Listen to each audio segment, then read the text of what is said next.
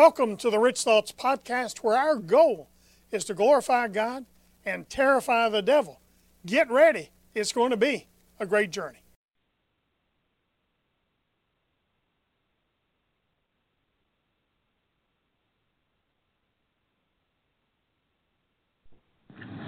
Good morning and welcome to Rich Thoughts for Breakfast. I'm Harold Herring, and that's my fine wife, Bev. On a happy Valentine's Day to each other and to all of you out there, because you know you are loved by us and loved by and our Jesus great is saying God. Something special to you today. Yes, He is. He's saying, will you be mine?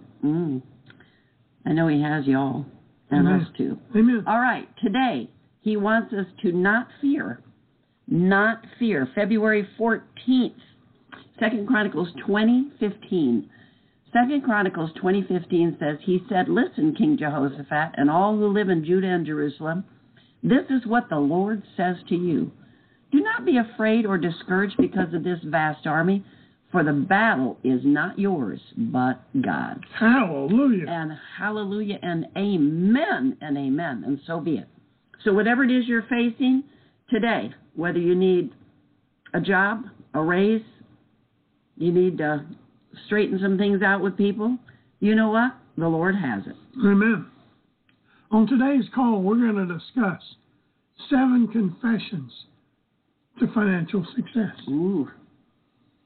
If you get nothing else from today's call, we want you to write down and memorize the financial confession that we're about to share with you. Without question, it will change your financial destiny. Are you ready? All right. The Lord has given us this a long time ago, and we've seen it work, haven't we, honey? Yeah, we have, baby. Okay. And not only in our lives, but in the lives of a lot of people. Others. Maybe one of you out there. That's it. If it is, let us know. Debt is disappearing. Lack is leaving. Poverty is fleeing. Faith is increasing. Wealth is accumulating. Money is multiplying. Generosity is growing. Amen. That's good. So let's look at each one of these confessions, shall we? Yes. First. We just didn't even know who was going to go first. Debt is disappearing. 1 Samuel 22:2, Classic Amplified Bible says, "And everyone in distress or in debt or discontented gathered to him, and he became a commander over them. And there were with him about 400 men." Like attracts like. Hallelujah. And broke attracts broke. You know, honey, I've imagined the men gathered to David. I saw something like Captain Jack Sparrow's crew from Pirates of the Caribbean movie. But the great news is even the most discontented can be saved, delivered, and set free from financial lack with one divine encounter from our great God, Jehovah. We come into the realization that the creditors want to take everything from us, that they're not our friends, then we're on our way to financial freedom. Habakkuk 2:7, "Shall your debtors not rise up suddenly, who shall bite you, exacting usury of you, and those awake who will vex you, toss you to and fro, and make you tremble violently? Then you will be booty for them." Listen, make no mistake, the advertisers and leaders want to plunder your bank accounts.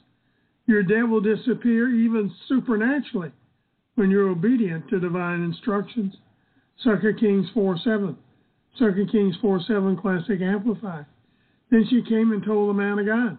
He said, 'Go, sell the oil and pay your debt, and you and your sons live on the rest.'" Not only did the widow in 2 Kings 4 get her debts paid, but her retirement was properly funded, and her obedience kept her 2 sons from being taken into slavery by her husband's creditors. Once you get out of debt, never put yourself in harm's way again. Financially speaking, by being snared by someone else's actions. Just don't fall for it. Proverbs 22:26.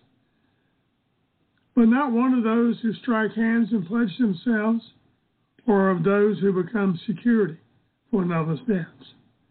Debt is disappearing from your life. It's dependent, but it's dependent upon the decisions you make and the actions you take. Well said. Second, lack is leaving.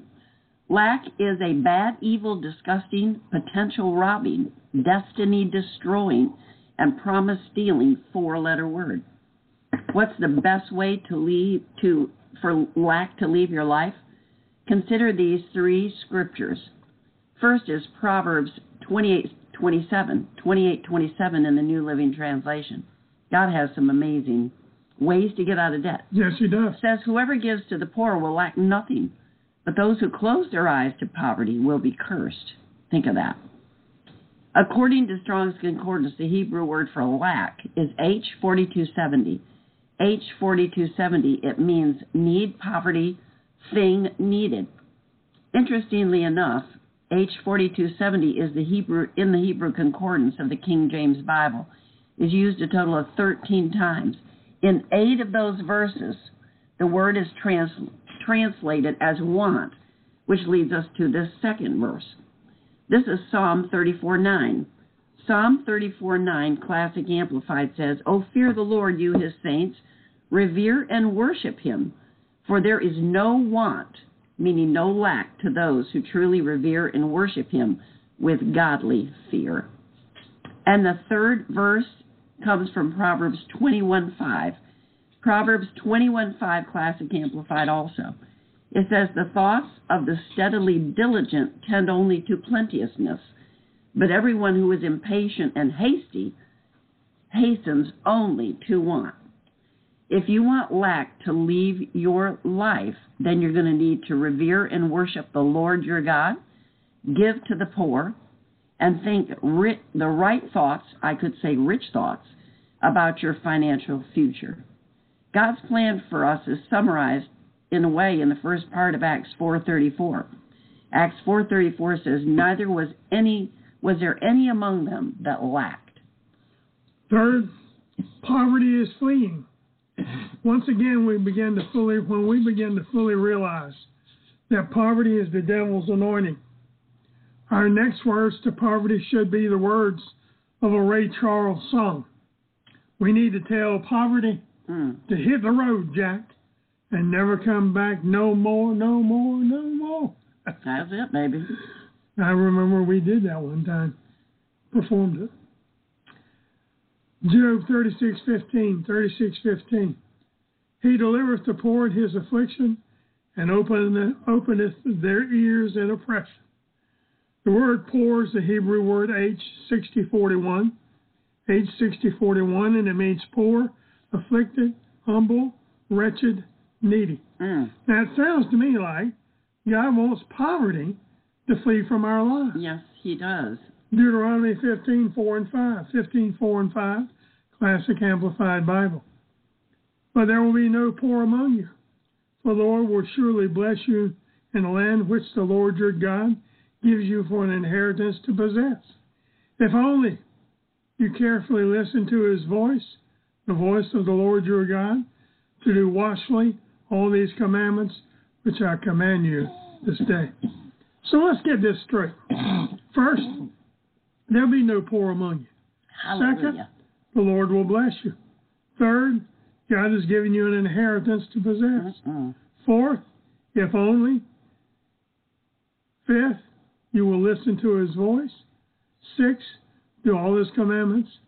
Seventh, which he will give you this day. Sounds to me, sounds to us, like it's time for poverty to also hit the road, Jack. Amen. Fourth, faith is increasing. Here are 5 keys to increasing our faith. Number 1, we need to feed our faith through the Word of God. You know, we preach it all the time, don't we? Every morning. Yes, we do. Brother Kenneth Hagin said, faith begins where the will of God is known. How do we know the will of God? We read the Bible and we do what it says. Hallelujah. Number 2, we exercise our faith by our actions. What we do in life will be the reflection of what we've learned. We need to take the word and apply it. John 8:38, Classic Amplified. John 8:38 says, I tell you the things which I have seen and learned at my Father's side, and your actions also reflect what you have heard and learned from your Father. So we need to be listening to the right Father, which is Father God. Number 3, speak to your faith to make it grow. 2 Corinthians 4:13, 2 Corinthians 4:13, this in the Good News translation. The scripture says, I spoke because I believed. In the same spirit of faith we also speak, because we believe. There are also times when we'll have to speak about things of faith before they manifest in the natural realm. That boldness of faith is what's going to open doors of opportunity because we are standing on the word. Number 4, we need to free our faith from negativity. Another thing that Brother Hagin used to say, Kenneth Hagin Sr., feed your faith and starve your doubts. So the word negative isn't really even in the King James Version of the Bible. However, when we think of the word negative, we're reminded of the word doubt. F.F. Bosworth, amazing man of God. F.F. Bosworth, the author of Christ the Healer, said, faith and doubt cannot live in the same house. And 5th, believing the impossible is as possible. Luke 1:37, Classic Amplified. For with God nothing is ever impossible, and no word from God shall be without power or impossible of fulfillment. Hallelujah. You know, with God nothing is impossible, but there is one thing. It's impossible to please God without our faith. Absolutely. And that's where we're at. Wow.